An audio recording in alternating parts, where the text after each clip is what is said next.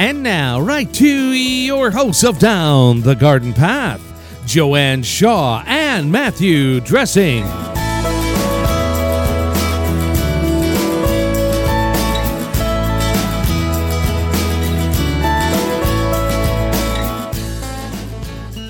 Hello and welcome to Down the Garden Path, where we discuss down-to-earth tips and advice while doing our best to help you seasonally manage your garden and landscape.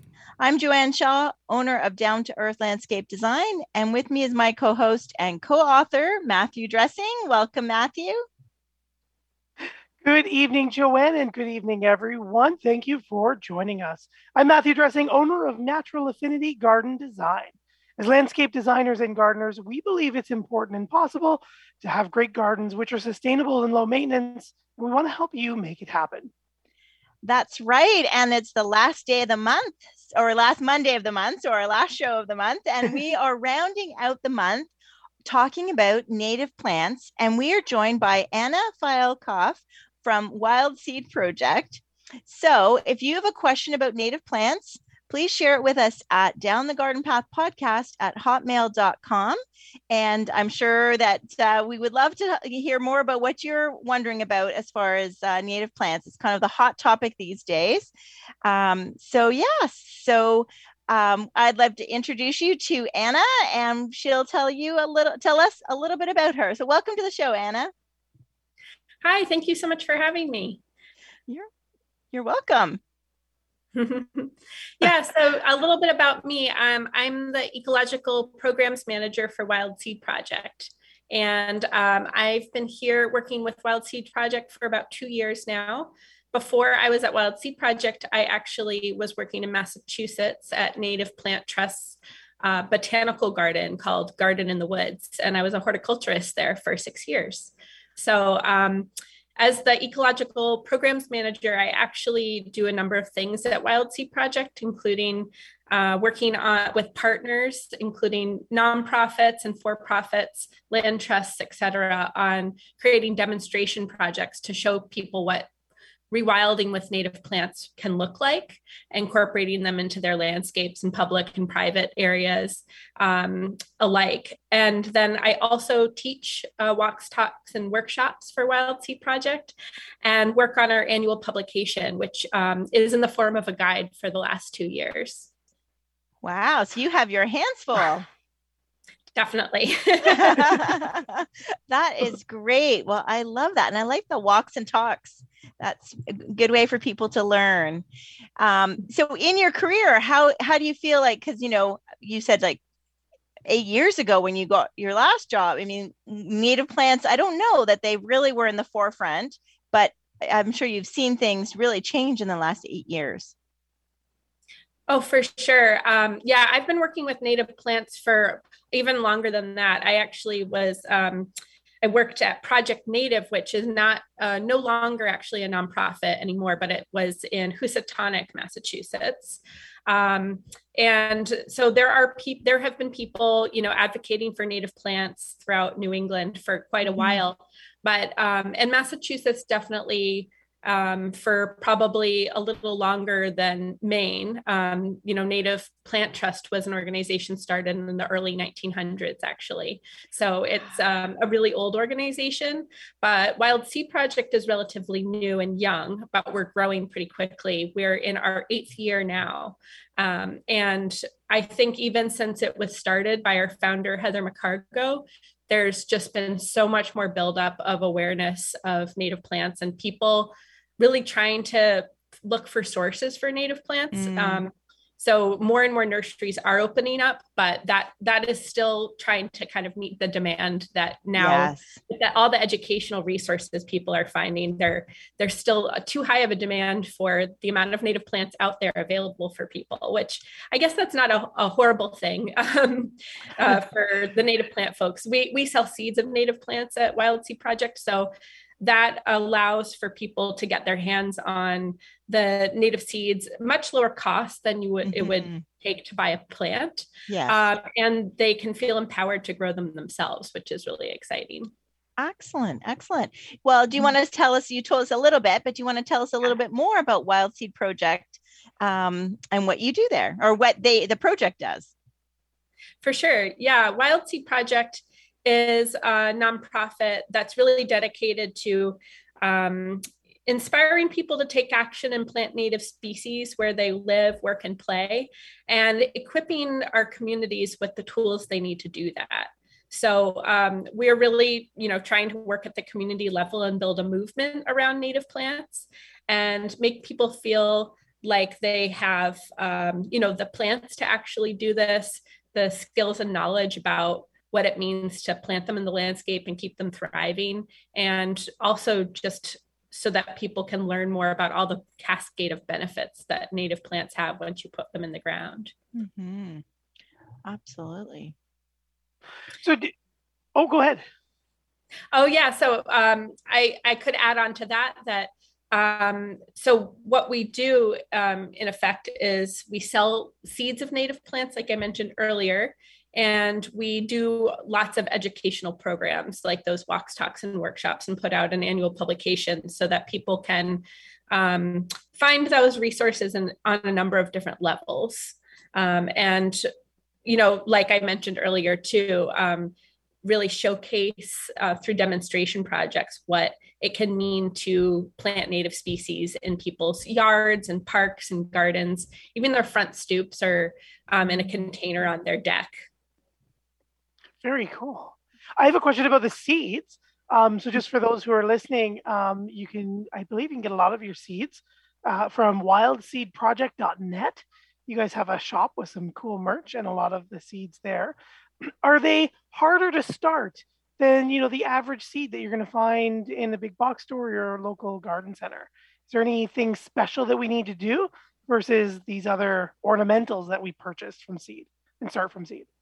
That's a really good question. I actually think it's actually probably easier in my mind to grow a native plant from seed than it is a tender perennial or garden vegetable, because you don't have to do as much coddling to the native plants as you would to, keep the tender perennials and vegetables warm and start them in spring. With native plants, you actually can sow them in a pot in some soil outside in the late fall and early winter. So mid-November through January is kind of the ideal time. And some native plants can go a little later than that, some a little earlier, but generally they need that kind of cold exposure to the elements, the rain, the snow, freezing, thawing, in order to break their dormancy. So the seeds, if you sow them at the appropriate time in the late fall to early winter, then most of them will germinate by the next spring. There's a few seeds that a few species that might take 2 years because they're used to just sitting in the soil for a couple years and going through 2 sets of years of all of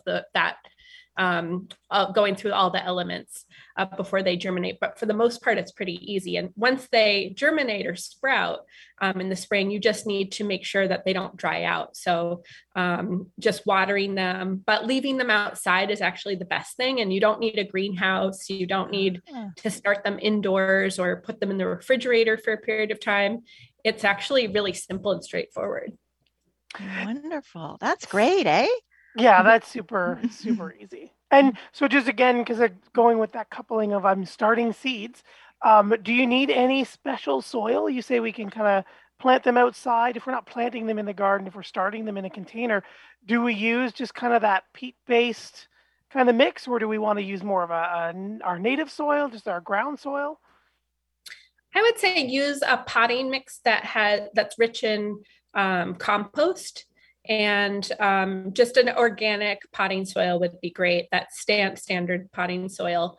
And you don't need anything special. If you can go peat free, that's great because peat has a lot of environmental consequences. But I think, hopefully over time we'll have more and more options for peat free soil mixes, but any sort of regular potting soil mix is just fine.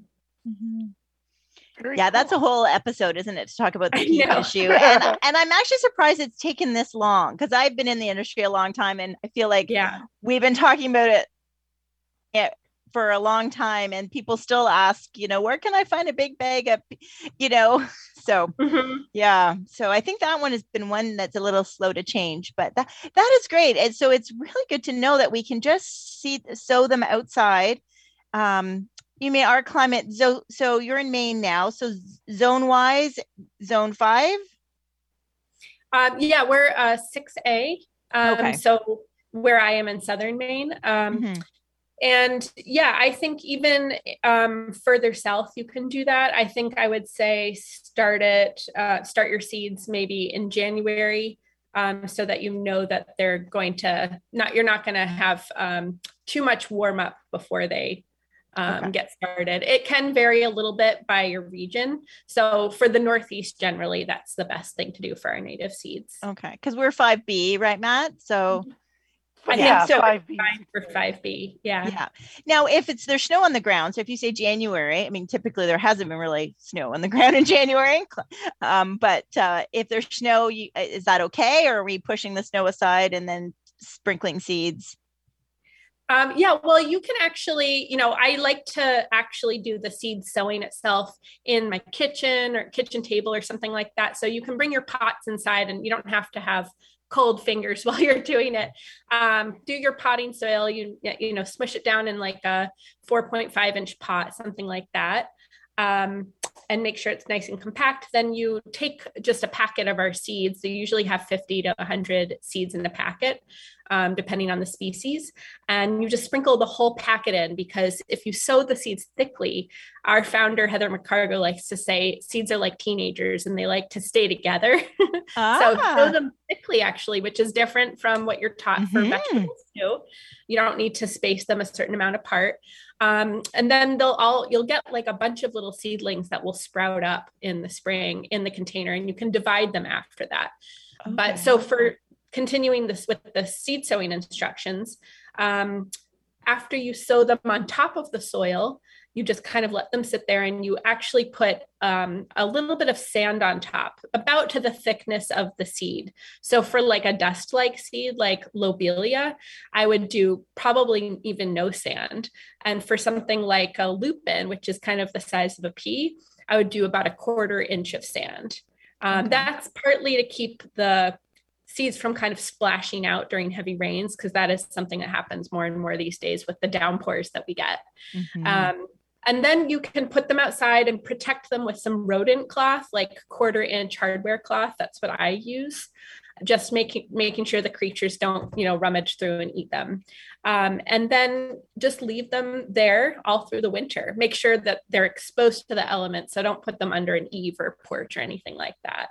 And you don't have to add water to them or anything like that at the beginning during the winter. You just let them be. Nice. That is good. Cool. Much easier than starting tomato plants. Right? Yeah. Oh. So tell us more about, just kind of going around on the website wildseedproject.net for those of you who want to log on and follow along. Tell us about your Pledge to Rewild. What does this Pledge to Rewild mean? The Pledge to Rewild is an initiative we started in 2020, late 2020. It's a movement that we wanted to build around helping people find the tools, the easiest path towards planting native species and doing it in a holistic way. So we think of rewilding as having kind of these 3 tenets. And the first for us, and I just have to preface this with, rewilding has multiple definitions. So our definition of rewilding is that native plants are the foundations of our local food webs. And we are really thinking of the plants as those kind of keystone species that help kind of keep the whole ecosystem in balance. Keep everybody fed.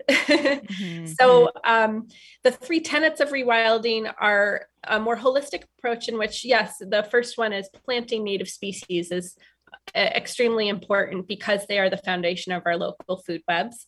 And second, thinking about changing our kind of harmful habits like mowing and blowing and using pesticides and fertilizers to more mindful practices that support the planet's health and ecosystems overall, and allow for all the different creatures to kind of complete their full life cycles.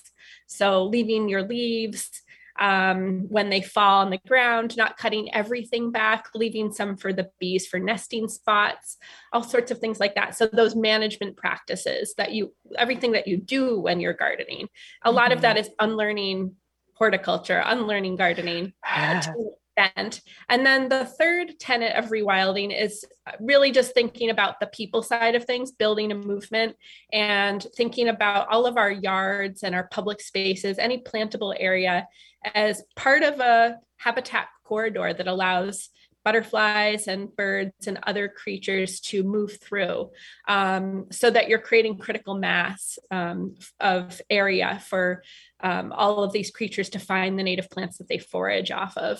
So a lot of our habitats, of course, have been fragmented by development, and I think we can band together and join as communities to make this a real movement where we think strategically about how to rewild. We can't do it in a vacuum. So that's basically what rewilding is. And when people take our pledge to rewild, they get put on this map of, your property or your site gets to be put on a rewilding map. So you get to see, your greater impact in the landscape. And then you get emailed all sorts of really great tools and guidance in the form of 10 actionable steps that you can take to rewild your own site. So that might not be your personal property. It might be, or it could be a public park near you, a community garden. It could even be, like I mentioned earlier, your front porch, if that's what you have, to plant native species in pots, and then get involved with different community efforts. So that's rewilding in a nutshell. Okay, that's great. And who do you see as who is do you have a focus or a more popular? I mean, is it public spaces or cities and municipalities, like local? Are you seeing that? Because homeowners, I feel like we are just like a drop in the bucket, and we really need communities, bigger government communities, to buy into that. Oh, yeah. I think we're kind of thinking this as everyone and anyone. That's why we have demonstration projects that we're working towards. So some of our projects in the future might be a retirement community that's deciding to kind of think about all the buildings and the grounds in their area and how they can change their maintenance regimen and plant native species instead of kind of the typical box stored plants that you get, like the boxwoods and the lilacs. So that's actually, one facet. So thinking about that from that community level, individuals in their own homes, of course. And we know that not everybody owns property too. So I think participating in your community to do this is just as important as if you have your own backyard to plant native species. Yeah, that's interesting. Yeah, so it's so funny you mentioned boxwood, because I had a contractor say to me today, so if you have any jobs that need a lot of boxwood, I just got a good deal on 1,000 of them. And I'm like, oh, good. The plant that all designers are trying to plant less of, because there's 35 insects that feed off of them and no other reason to plant them. And he goes, yeah, I'm guessing that's probably why I got them for such a cheap price. So I thought that was kind of funny. So I'm like, yeah, there he's thinking, oh, this is it. He goes, it was an impulsive emotional decision. And I said, yeah, there's a reason why those were a good deal, is because I think as the industry, we're finally, it's hard to get away from them because they do have, a structure, homeowners love them, but, we're trying to get away from them. So that was kind of a funny conversation I just had today, It's actually, that happens quite a bit, as it's the plant they're trying to get rid of that they give you a special deal. I think there's a town I will not mention the name of that planted a ton of Bradford pears because of a deal just like that. And Bradford pears are an invasive species, and they're a commonly planted street tree. I'm not really sure why, because they don't smell very good. Their branches break. And there's so many other species that could support more moths and butterflies and pollinators and things like that. So, I think that sometimes it's just people don't know what other options they have, and that there are other sources for plants and more interesting plants. So like instead of a boxwood, you could plant an inkberry holly, which I really like, and support a lot of different wildlife through that. It's evergreen too, so it provides really dense cover for birds during the winter, the ones that are not migrating. So you've mentioned all of these different resources. So where is it, are all these resources and all these tools just on wildseedproject.net? Yeah, you can find a lot there. Our website is definitely has a very rich library of resources, including where to buy native plants, nurseries that we, have researched, as well as gives plant lists and plant designs for different situations. And we have a lot of different articles on all things native plants, not just seed sowing and growing, though we have a lot on that too. But I think if you take the Pledge to Rewild, it kind of funnels you through all those resources in a more digestible way. So I definitely encourage folks, if they're just getting started with native plants, to take the Pledge to Rewild, because that's a really good kind of starting set of resources. And it will provide links to articles and on our website and off of our website, and different how-to resources for how to start thinking about all these things. Okay. And I'm looking at your Facebook page as well, and there's a lot of really good information. I was just looking at you're offering an intro to designing with native plants, which I think was, have we missed it, or is it coming up? That was in June. Yeah. But yeah, a lot of the classes that we have, we do teach multiple times a year or year after year.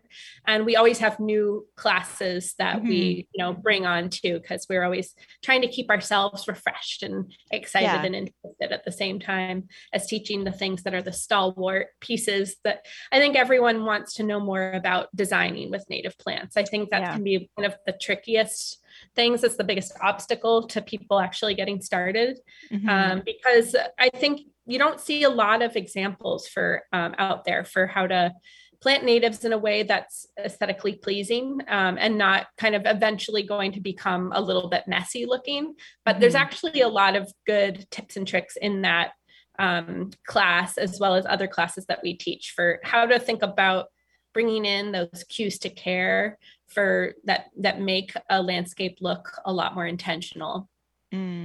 That's a good point, because I think as a landscape designer myself, I've taken some, native plant courses, and, the speaker will like show what they consider a design or a finished, native garden. And I'm like, oh my God, it's the ditch. Like no one, honestly, no one wants that in their front yard. So I know all the reasons, and all the benefits, all of that, I understand it, but I'm dealing with a client who wants a beautiful, front yard, backyard, that type of thing. And unfortunately they low maintenance, which I know there's a native part to that they are no low maintenance, because they do also need less, even as plants, right, need less coddling than some of our non-natives. But I still feel like if it does look too messy or too unintentional, so, and I can remember like looking at the audience, like watching like all the faces, right, when I'm like, yeah, we're all going like, no, what? Right. So, you can say, yes, that's native, and yes, it's good for habitat. But then I feel like people are like, well, that's okay if it's over there, but I don't want that in my front yard or backyard. Yeah. So I think that's great. If you have strategies for homeowners and designers to help, for us to help our clients. Yeah, I think that's definitely also a big obstacle to getting people on board with using native plants in their landscape. I think like there's so many pieces of that I think you could take to kind of help with people who are new to this, who are not quite fully sold, especially on the aesthetics of it. Like thinking about, there definitely are certain native species that are a little bit more gardeny than others, like the clump forming ones. And I think there's an argument that, a lot of the native plant kind of purists will go for, you know, you don't want to plant any cultivars because they're not as great for wildlife. They're cloned, so they don't have genetic diversity. And that's true, but I think you can find some middle ground where maybe you have, if you do include some cultivars in your design, you can also have, maybe if you do have room, you could have the native natural species, maybe in a more naturalized part of your yard or something like that. Or, you know, sometimes just going for the more dwarfed cultivars is a good way to go. The ones that where the fruits and the flowers and the leaf color is all consistent with the natural species. That ensures that, you know, the plant is more likely to be good for wildlife than if those pieces are changed, because you don't know how that's going to make the plant as, you know, more or less desirable for wildlife that feed on it if it has a different color than the natural species, or the fruits enlarged, maybe it may have less nectar, you know, less sugars in it, or the flower might have less nectar content. So there's definitely things that you can pay attention to and select your, you know, nativars wisely. But I think, like, you know, creating nice edges in the garden is a nice thing to do as well. Sometimes mowing an edge, a really crisp edge around a backyard meadow is a good idea, so that you can see that it's not just kind of raggedy at the edges, and the plants aren't just kind of like falling over. So there's a number of different things that you can do to make the space look more intentional. And I think it's just giving people the tools, some of those ideas that are going to help them to do that. I think no matter what, you're going to have to accept a slightly different aesthetic with a native plant garden from a regular ornamental garden. You can have more formal native plant gardens for sure. But I think for you know, the average person who's putting in their own garden, it's still going to have, you know, pieces that are just that you have to get used to. Like if you leave some of your stems up for native bees to find a place to nest for the winter, you know, then I think it is going to look a little different from somebody's garden who's been cutting everything back to the ground. And who put it to bed, man. We've done multiple shows every fall about that, putting the garden to bed, you know. But I did want to go back to the nativars when you mentioned dwarf. You know, do you have some examples of some that you recommend that are kind of smaller that you know, that our listeners might be able to use, and I might be able to use in my garden?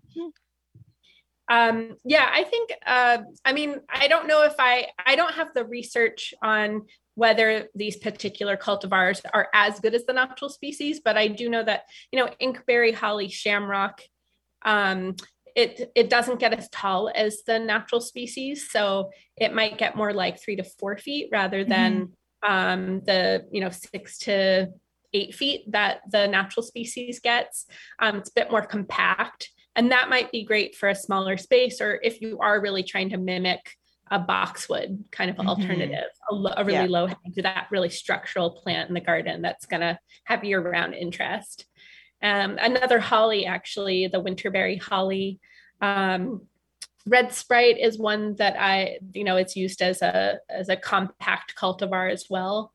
There are other cultivars that, you know, I would be careful if you notice that your plant is keeping its berries throughout the whole winter and the birds are not eating it, because that means, you know, it might be pleasing to us, but that does mean that the birds are not finding it very nutritious or tasty. And I would rather have my birds eat the berries than, you know, see them all winter long. So usually if the squirrels haven't eaten them earlier on, then the birds tend to wait until they go through some freeze and thaw, and the sugars tend to concentrate in the berries. And also when there's not much else that's left, the winterberry doesn't have the sweetest berries. So I think birds tend to leave them for kind of late winter forage. So those are things to pay attention to if you do have cultivars in your landscape. You know, is wildlife utilizing them? Are there pollinators on them? Are there birds eating berries? Are there insects on the leaves? And there's still a lot that we need to learn about. Some cultivars, and, maybe how much nectar content their flowers might have versus the natural species. So, or, the nutritional value of that nectar. There have been some studies that have come out of Mount Cuba Center and graduate students that have done studies there, as well as Annie White at the University of Vermont. And so I don't know if you've had her on your podcast at any point, but no, but I'd love to. Yeah. So those are some really great folks to follow when learning more about native cultivars or nativars. Very cool.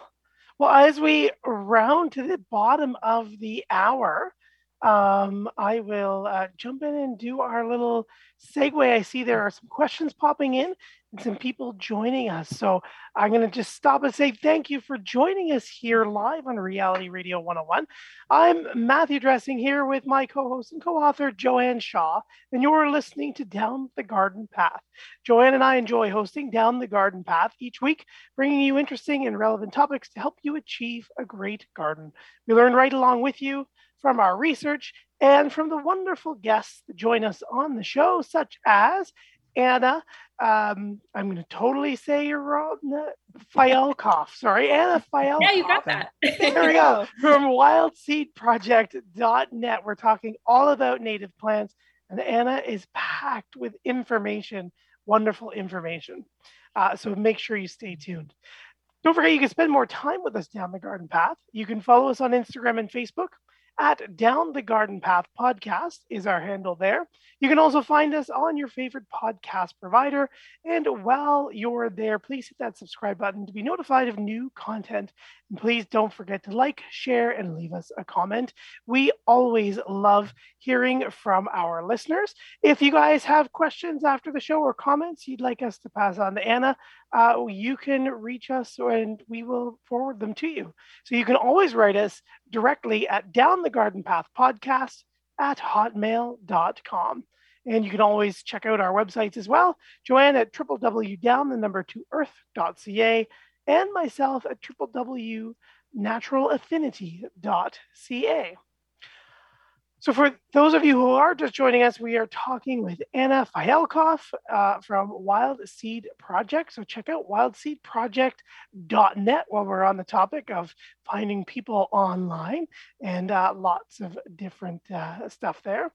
And so we have a few comments and questions.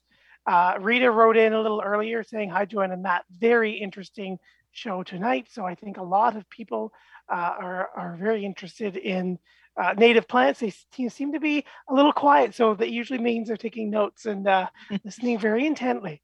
Adam wrote in, and I think we touched on it a bit as well, but maybe, Anna, if you want to maybe just quickly reiterate.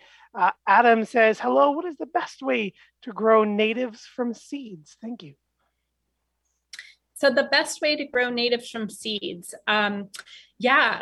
it's actually, most of our native seeds require a winter cold and moist period in order to break their dormancy or their hard seed coats and germinate the following spring. So that means that a lot of them like to be sown in the late fall to early winter. So mid-November through January is kind of ideal for most of them. There's some exceptions to that, but you're most likely to get some good native seedlings in the spring if you sow your native seeds then. So you just put them in on top of some well-packed garden potting soil in a container, and you can sow them thickly. So lots of different seeds together. Seeds are like teenagers. They like to be together. That's a good thing to remember.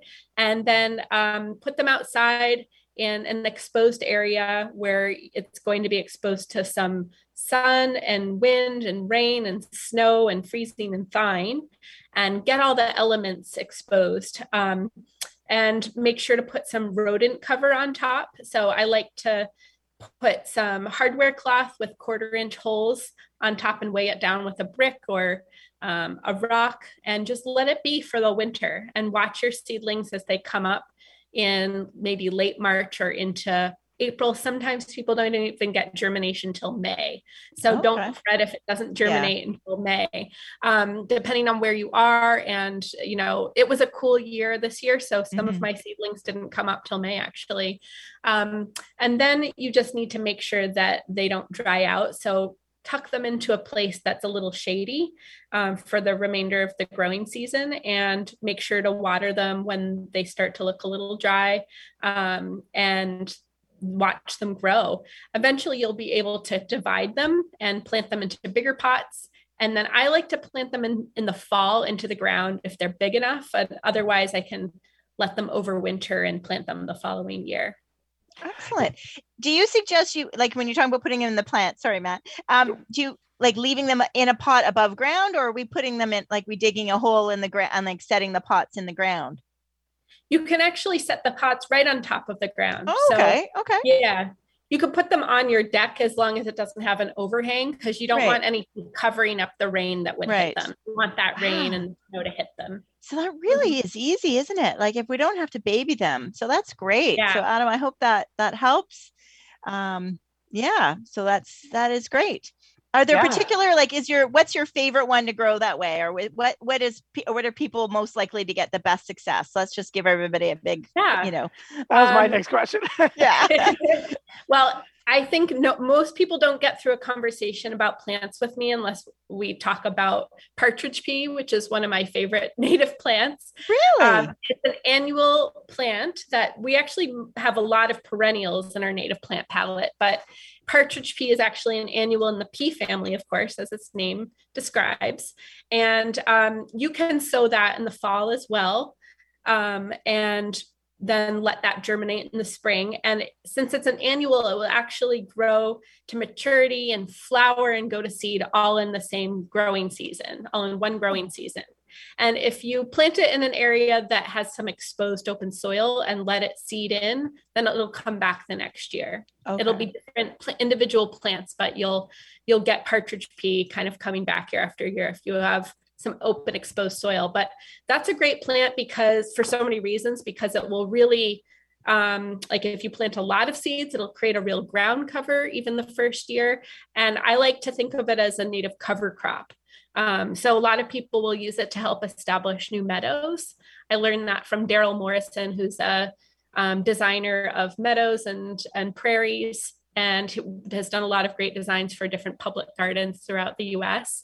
And he always uses partridge pea to start his meadow. So you can even sow that one directly into the ground. You don't have to just sow that one in the pot. I think for most our native plants, you do want to sow them into a pot or a prepared kind of raised bed of sorts, because if you sow them directly onto the ground and just kind of scatter them out, then you're going to have a lot less likelihood that most of those seeds will actually germinate and grow to mature plants.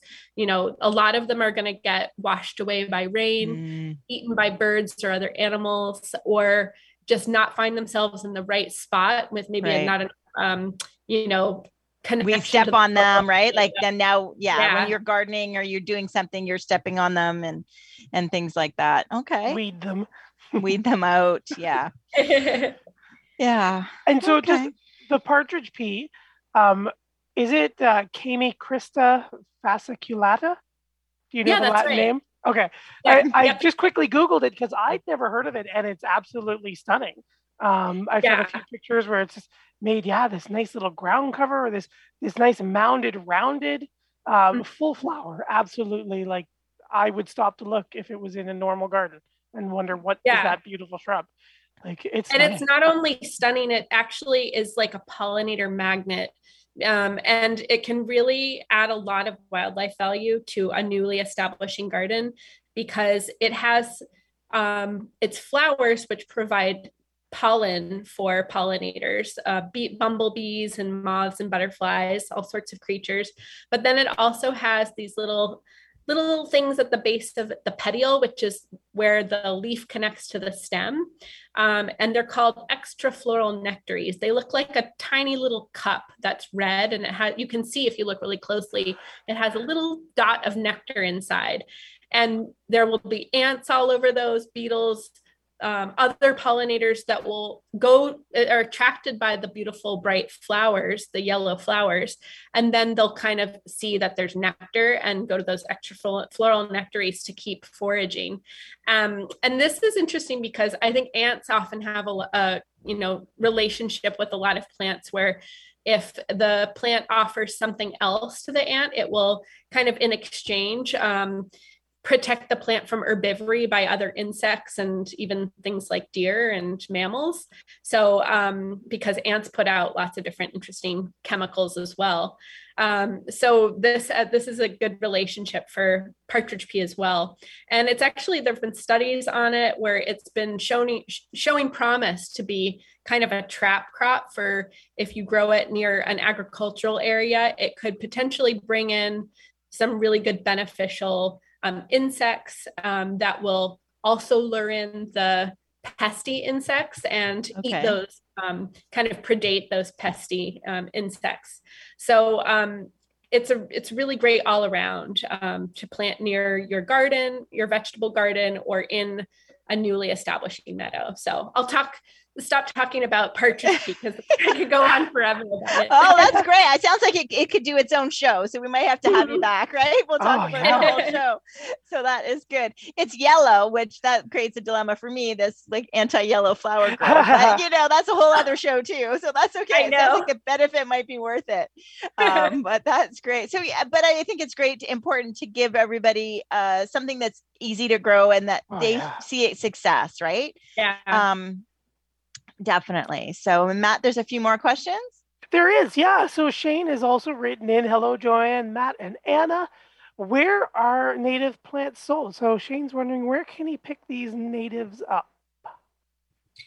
Yeah, so our native seeds are sold on our website. So you can go to our online store, wildseedproject.net, and just search for seeds and you'll find it.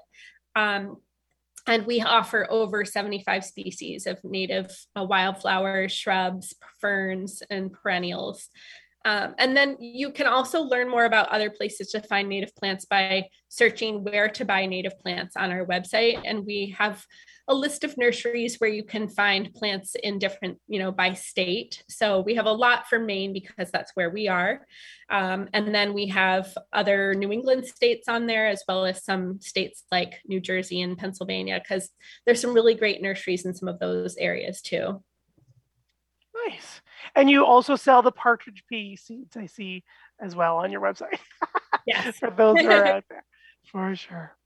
And then we do have, hi, Joanne and Matt, just tuned in.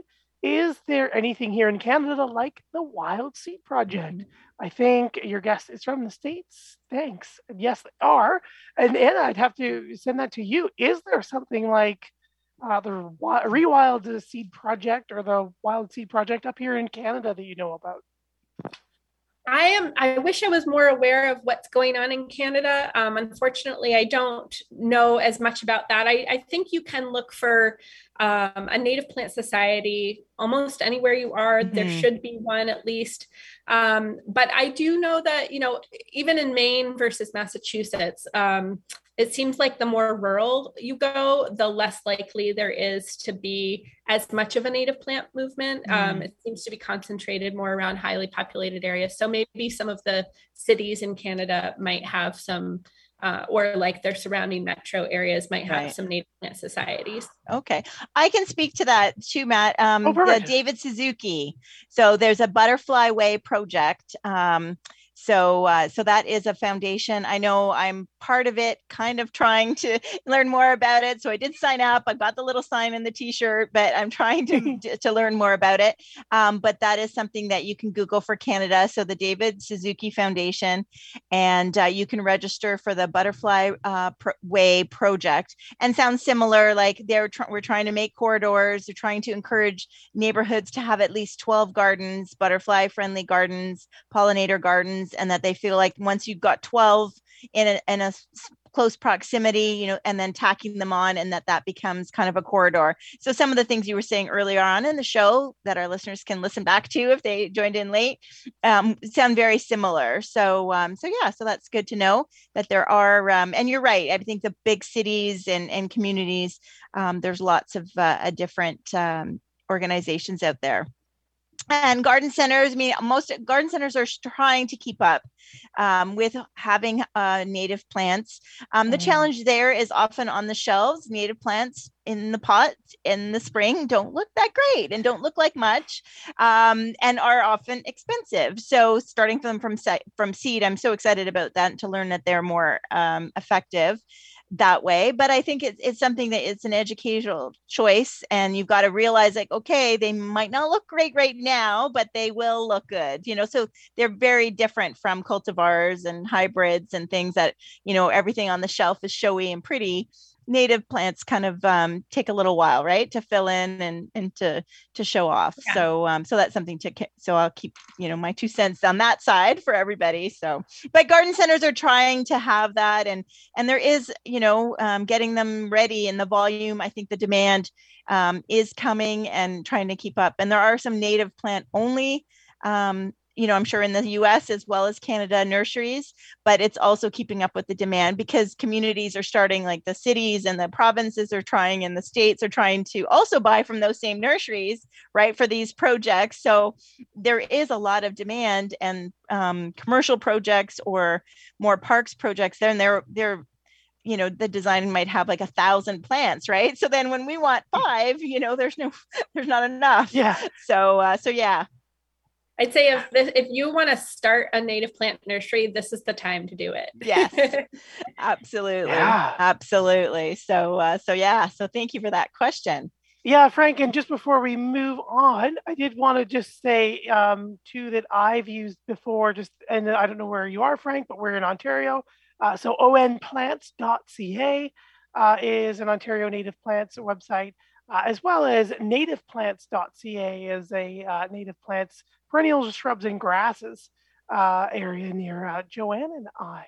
So yeah, thank you very much for the question. And we'll put all these websites as well just in our show notes, so that everybody listening, if you're listening to the podcast or live right now, you can find all the links, especially to the Wild Seed Project that we've got Anna Fialkoff on here from us, if you're just joining us. And Anna, we have another question for you. Bill has written in, hello down the garden path. You talked about butterflies at the beginning of your show. Besides milkweeds, what else can we use or do to attract them and help them? I love them. Thank you, Bill. So do you have maybe some of your other favorite natives or other really strong butterfly and or native moth plants that we could be planting as well? Yeah, I really like this question because, of course, any native plant with showy flowers is going to be a butterfly magnet. The mountain mints, the bee balms, cone flowers, like echinacea, and other native perennials that you'll find in a sunny kind of meadow-like setting. However, you can also plant native trees and shrubs to attract moths and butterflies. Doug Tellamy, who's an entomologist at the University of Delaware, has done a lot of research on this and found that there's actually 5 significant genera of native trees that support the most moths and butterflies, because during not just the adult part of their life cycle, when they need to forage on nectar from flowers, they also have to be able to eat during their caterpillar stages. And they feed on the leaves of a lot of our native trees and shrubs, and perennials, of course, too. But if you plant oaks actually are the single biggest supporter of moths and butterflies and other insects than any other genre. So any species of native oak, I wouldn't plant the English oak to get as many of those species near you, but planting those native trees. Cherries is another one. So cherries and plums kind of are paired together. You could plant a beach plum if you don't have a really good size area for a canopy tree. And willows are another one. You could do a willow shrub like a pussy willow. You don't have to do a big black willow tree.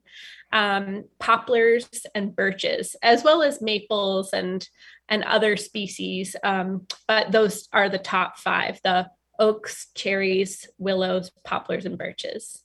Excellent. That is great. Great question. And trees, I think that's really important. And for designers and for homeowners, I mean, that's often a big question. You know, how I mean, red oaks here in Ontario are very popular. You know, you need the space, though that can sometimes be the challenge. So it's great that you mentioned like a pussy willow, and that's something that would be easy to include in people's design, wouldn't it, Matt? Yeah. Yes. Yeah, pussy willows, I mean, if you have a rain garden, they'd be great for something like that. I think you need a little bit more moisture for them. And there's other, you know, shrubs that host a lot of different wildlife as well, including those moths and butterflies. Like native viburnums are one of our greatest groups of plants. One of my favorite plants. Basically viburnum for the shade, or a smooth arrowwood for a wet spot, or you could do viburnum nudum, the smooth witherrod, for kind of an average garden soil in full sun, and it gets incredible fall foliage too. So there's a lot of beautiful plants that are also wildlife magnets, and it's not just those perennials with the flowers. Those are really important too, but even more significant are a lot of our woody plants, and you can find trees and shrubs of varying sizes that can fit in a variety of different landscapes. Yeah, perfect. Beautiful. Perfect. I would love to talk about ground covers, because that's an easy one for people, right? Because everybody needs a ground cover. Do you have some that you recommend, or do you want to talk a little bit about native ground cover in the couple of minutes we have left, right, Gary? Sure thing. Yeah, we actually have a publication we put out every year, and the last 2 years it's been a guide. So our first publication last year that was a guide was the Native Trees for Northeast Landscapes, and that talked about 31 species of trees of different sizes that you can plant in your landscape. And then we came out this year with native ground covers for Northeast landscapes, and that publication goes out free to all our members, and then you can also buy it on our website, wildseaproject.net. But yeah, native ground covers are just incredible because they will be the workhorses in the landscape that really cover the ground and make sure that, you know, your soil is not getting eroded, that you can retain moisture in your soil and suppress weeds as they come up, and, you know, really shade the ground so it cools and keeps that moisture retained. So I think one of my favorites might be golden groundsel. Or running groundsel. There's 2 different species that are really similar. And those groundsel species, Pachyra obovata or Pachyra aurea, really great species that will kind of become ground huggers and knit together, moving from their stolons, which are like runners along the ground, and really cover the ground. But then in spring, they have these daisy-like flowers that are yellow, actually, that bloom maybe about a foot off the ground. And they're really lovely kind of cheery flowers. And they can handle quite a wide range of different, you know, soil and moisture and sun conditions. So if you're not exactly sure of your conditions, I think that the groundsels are good for you because they will do moist, sunny areas, dry, shady areas, and kind of everything in between. Now I know that yellow is not necessarily the color that everybody loves. So I think another good one for, I think, a new native plant gardener who's not yet sold on the native plant aesthetic would be something like bearberry. And that is a beautiful kind of evergreen, actually a subshrub that it's on woody stems, but it has these small shiny leaves and blueberry-like flowers, and then red berries, and that lasts through the winter. And you can plant that in any sunny, dry spot and drape it over rock walls, or it can be along a stone pathway at the edge of a sidewalk. So it's a really good one for urban environments. Excellent. Thank you. I love that one. The barberry. I have it, or bearberry. I have it all over up at my cottage, just natively around, and it's just so wonderful. So wonderful. That's wonderful. So as we reach the last 3.5 minutes of the show, is there time just keeps dwindling. Is there anything, Anna, that you would like to give a shout out to, or promote, or say about the Wild Seed Project before we sign off? Oh yeah, thank you so much. I was just really grateful that you had me here tonight. Thank you so much. And definitely check out Wild Seed Project if you're interested in growing native plants. You can be new to native seed sowing and buy seeds from us and learn how to get started. And it's something that's accessible for everyone. And you can check out our different publications that we have, or take a walk, talk, or workshop with us. So we just want people to feel like they're inspired to plant natives in their own backyards. Wonderful, wonderful. And we'll have all those things in our show notes, as well as your Instagram. I know I found you on Instagram. So, and we already mentioned Facebook. So social media, there's some good that comes from it, in learning. And I love the idea of the walks and talks workshop. So that is wonderful. Thank you. That is wonderful. So thank you so much for joining us here and spreading the word and helping demystify, because I feel like people, it's a bit of a mystery still about native plants for your average homeowner. Those of us in the industry, we've been hearing it for a while, but I think it's finally starting to trickle down beyond milkweed. And I think, thank you, Bill, for that question, right? Because the talk is, coneflower and milkweed and bees and monarch butterfly, but there are a lot of things in nature that depend on a lot of variety of plants. So thank you very much. Thank you for having me. Yes, thank you for joining us. So thank you. Make sure you're checking out wildseedproject.net. Thank you, Anna Fialkoff, for joining us here. Check out their social media as well. Everything is at Wild Seed Project. You guys are on Facebook, Instagram, LinkedIn, and another one that I have missed because I've moved from the page. Twitter, thank you. But, I'm already shopping, and I've already pledged to Rewild during the show. So I hope you guys all do too. And I signed up for the newsletter too while we were on the show. Multitasking. Yes. Right? We're so enthused. Joanne and I are already in. So thank you again The newsletter is a great first step because, you don't have to make any commitments. You can just kind of see what we're offering each month. Perfect. So sign up, everybody. And thank you again, everyone, for tuning in here on Down the Garden Path at Reality Radio 101. Next week is the civic holiday. It's going to be August 1st. So we are not going to be live on the air. We are going to play a repeat. And August in the Garden. I think it's going to be August in the Garden. So catch up next week with a repeat. You can also find it, if you can't wait till next week, you can find it on your favorite podcast provider with lots of other evergreen shows and wonderful information there. So thank you again, Anna, for joining us here on Down the Garden Path. You're live on Reality Radio 101, and we'll see all of our wonderful listeners. Thank you for tuning in. See you 2 weeks from now. Good night. Good night. Thank you for listening to Down the Garden Path with your host, Joanne Shaw and Matthew Dressing, right here on Reality Radio 101.